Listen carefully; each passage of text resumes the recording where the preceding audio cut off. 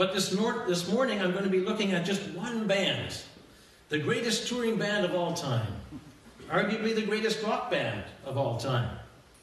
The band has won 22 Grammy Awards, more than any other. It's had the same band members since the band was formed in Dublin in 1976, and it's still going strong. I am, of course, talking about U2. And what makes this more amazing is that 3 of U2's 4 members have been devout Christians since their teens, and they make no efforts to hide their faith. Indeed, depending on how certain lyrics are interpreted, it has been estimated that as many as half of U2's 436 songs have a spiritual component, and almost that many have a message of love, peace, and or social justice. Led by Bono, the band members have been peace and justice activists since day one, because that's what they thought it meant to follow Jesus. Now, not everybody is a U2 fan, but I've been a huge U2 fan since 1983, when a fellow seminary student introduced me to their 3rd album, War, which features Sunday Bloody Sunday, which is a marvelous anti-war song, New Year's Day, a song about the Polish Solidarity Movement, and 40, a song based on Psalm 40. I've had the privilege of seeing 3 U2 concerts in person, all in the 90s, and watching the best concert film ever made on the world's largest screen, the IMAX in London, 4 times. More on that later. So even though I would normally have no interest in reading a memoir written by one of the world's wealthiest men, I started listening to Bono reading Surrender on the day it was released on Audible. I cannot recommend it highly enough, especially on Audible.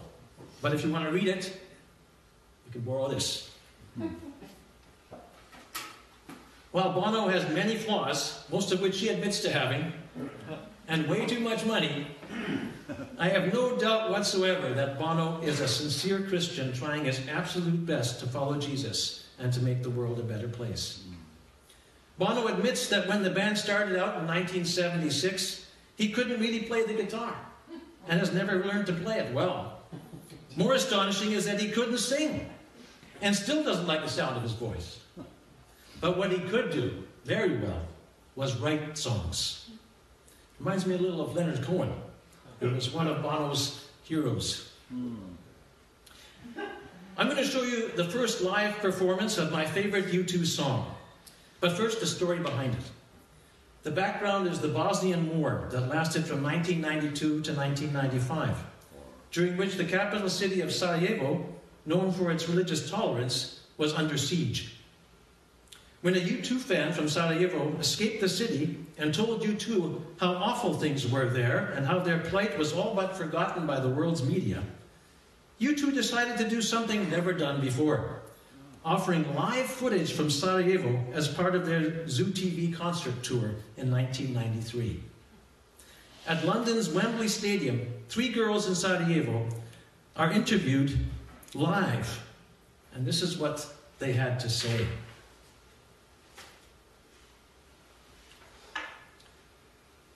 What are you people going to do about our situation here in Sarajevo? Nothing. You people are going to get back to your night out, to your nice lives, and forget about us. We're going to die. And it might be better for us and you if we died quickly. Needless to say, there wasn't much to be said after that. Bono writes, there was no segue, no response. 70,000 people and 4 band members eviscerated by a brutally real juxtaposition. A transcendent night of rock and roll crashing back down to earth. It wrecked the concert, which got terrible reviews. But the concert made headlines around the world, and suddenly Sarajevo was back in everyone's thoughts. This is U2, infuriating critics by constantly seeing their concerts as an opportunity to communicate a message of peace, justice, and religious coexistence. But back to my favorite U2 song. In 1994, Luciano Pavarotti becomes part of that story. Pavarotti was deeply troubled by the war going on across the water from his home in Italy. He wanted to use his voice and influence to help the people of Sarajevo in some way. and he wanted U2 to write a song for him, which Bono didn't want to do. But after barging in unannounced on a U2 practice session in Dublin, if you can imagine, Pavarotti got the response he wanted. A song based on a group of defiant women in Sarajevo who decided to respond to their crisis by holding a Miss Sarajevo beauty pageant in which women wore sashes that said things like, "Do you really want to kill us?" Bono writes that opera is about passion, emotion, and empathy. And that's what Pavarotti brings to this song. First performed in Modena, Italy in 1995 at a fundraiser to build a music center in Mostar for Bosnian survivors of the war. Pavarotti sings his part in Italian, but his words refer to love coming like a river down to the sea, behind the borders and the thirsty lands, and about not knowing how to pray anymore or hope for love anymore.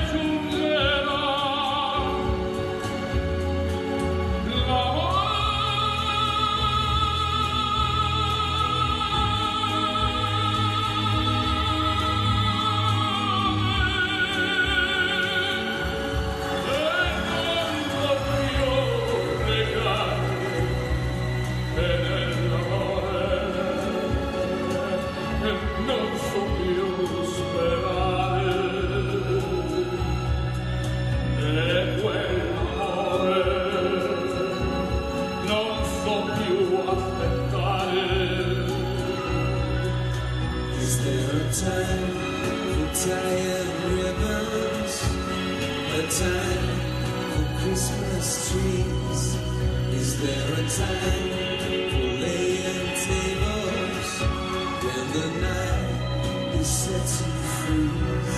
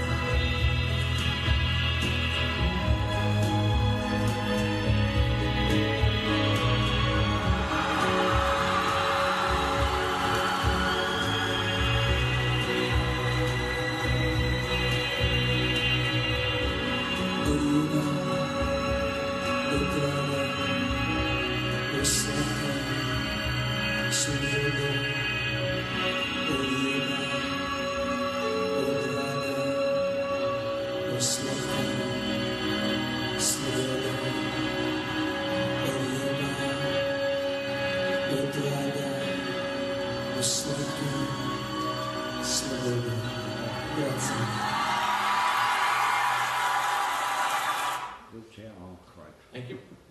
Cheers now. But let's get back to the movies. To my favorite film of 2008, and one of my favorite films of the century. A film you can't stream anywhere. You can't buy it on Blu-ray, watch it on YouTube, can't do anything.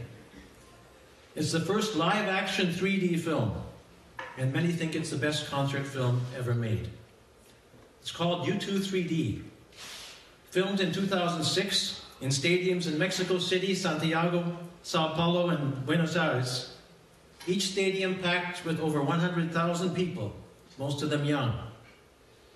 In 3D, you are standing in the midst of the undulating crowd. Everyone around you in the stadium is singing along passionately to every word of every song for the whole hour and a half.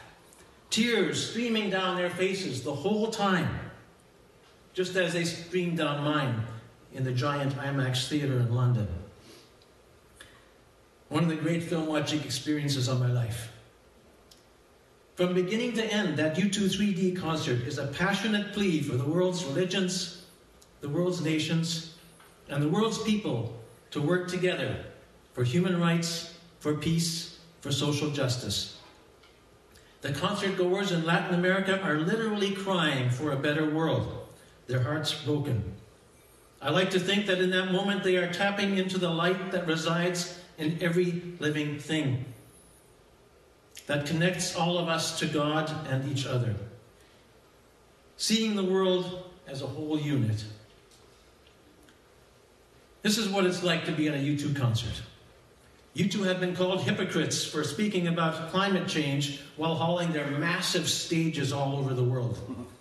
But I've read many articles noting that while the carbon footprints of U2 concerts might be huge, so are the payoffs of offering these incredible spiritual, inspiring, and life-affirming experiences to people all over the world. I can't show you a clip from U2 3D, but I can show you a clip of my second favorite U2 song from a recent concert in Paris in 2016 that captures some of the magic of U2 3D.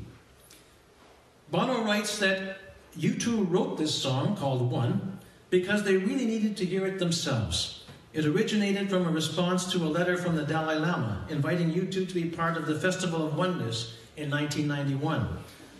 Bono declined, adding a P.S., one but not the same. Just read you another short excerpt here. Bono says, I was and still am suspicious of the idea of oneness. I don't buy into the homogeneity of the human experience. I don't think we're all one. We can be one, but I don't think we have to see things the same way for that to be so. An anarchic thought. We're one, but we're not the same. We don't have to pretend we're all the same. And we don't have to carry each other. But we get to carry each other. The song is about overhearing conversations that show how people are more the same than different, but they remain different. At a time when U2 came closest to falling apart, this song saved them. Let's watch.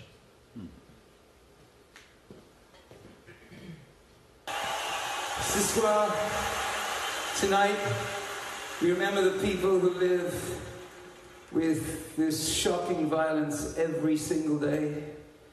Those who are forced to flee their homes in Kobani and Damascus and Beirut. We think of them in San Bernardino. And I know this may be difficult. We should also think of the families of the terrorists who have lost their loved ones to an ideology which is a perversion of the beautiful religion of Islam. Which, as I understand it, means surrender. Surrender to God. Which is what I want from this evening.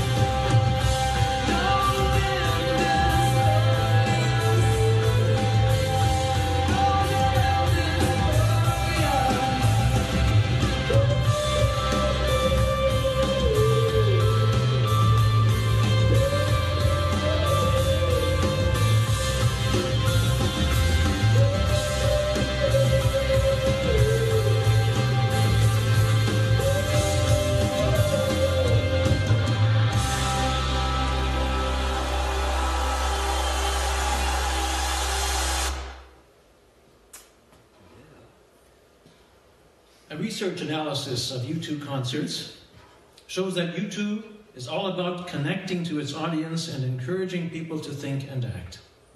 What a surprise. U2 has been criticized for the vagueness of its lyrics about faith and about peace and justice. But I think that's missing the point. U2 is not trying to provide details or be clear in its words. It's trying to touch hearts and imaginations, to inspire passion, compassion, and action. It's about emotional engagement, not content. And in their concerts, they do this as well as anyone ever has. Indeed, I put it to you that U2 might have spread the true message of Jesus to more people than anyone else in history. I don't have time to tell you about Bono, the peace and justice activist who has done incredible work on AIDS and who led the Jubilee campaign that resulted in the cancellation of $90 billion of debt for the world's poorest nations, but who was rightfully accused of having a white savior complex when it comes to Africa, which he admits to and has worked hard to change. But it's time to close. The question I've been asking this morning is, who are the Dr. Kings of our time?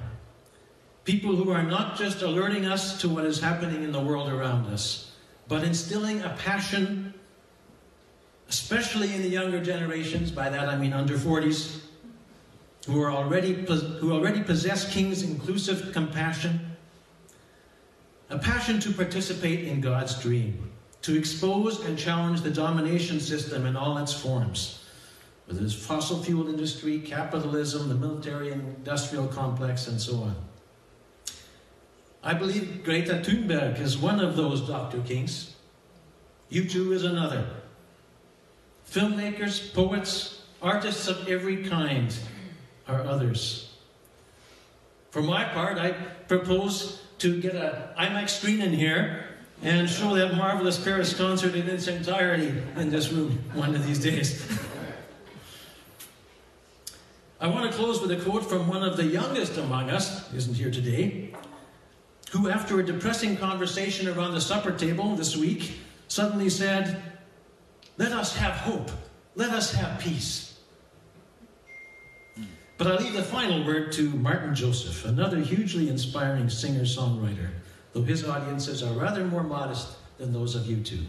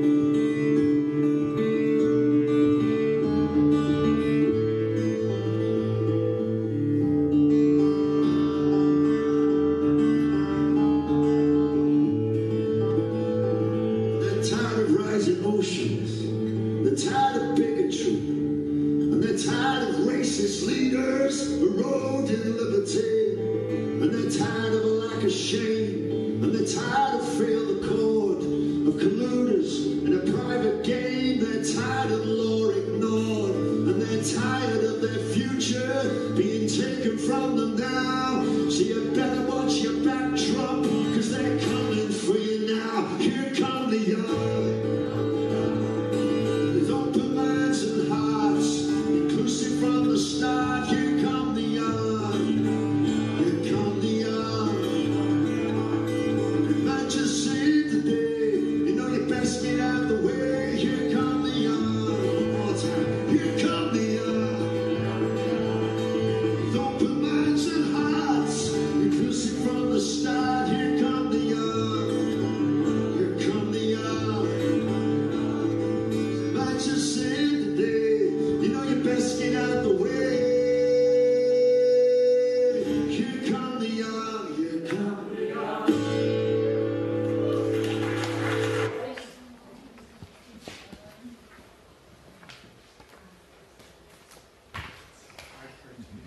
That's it?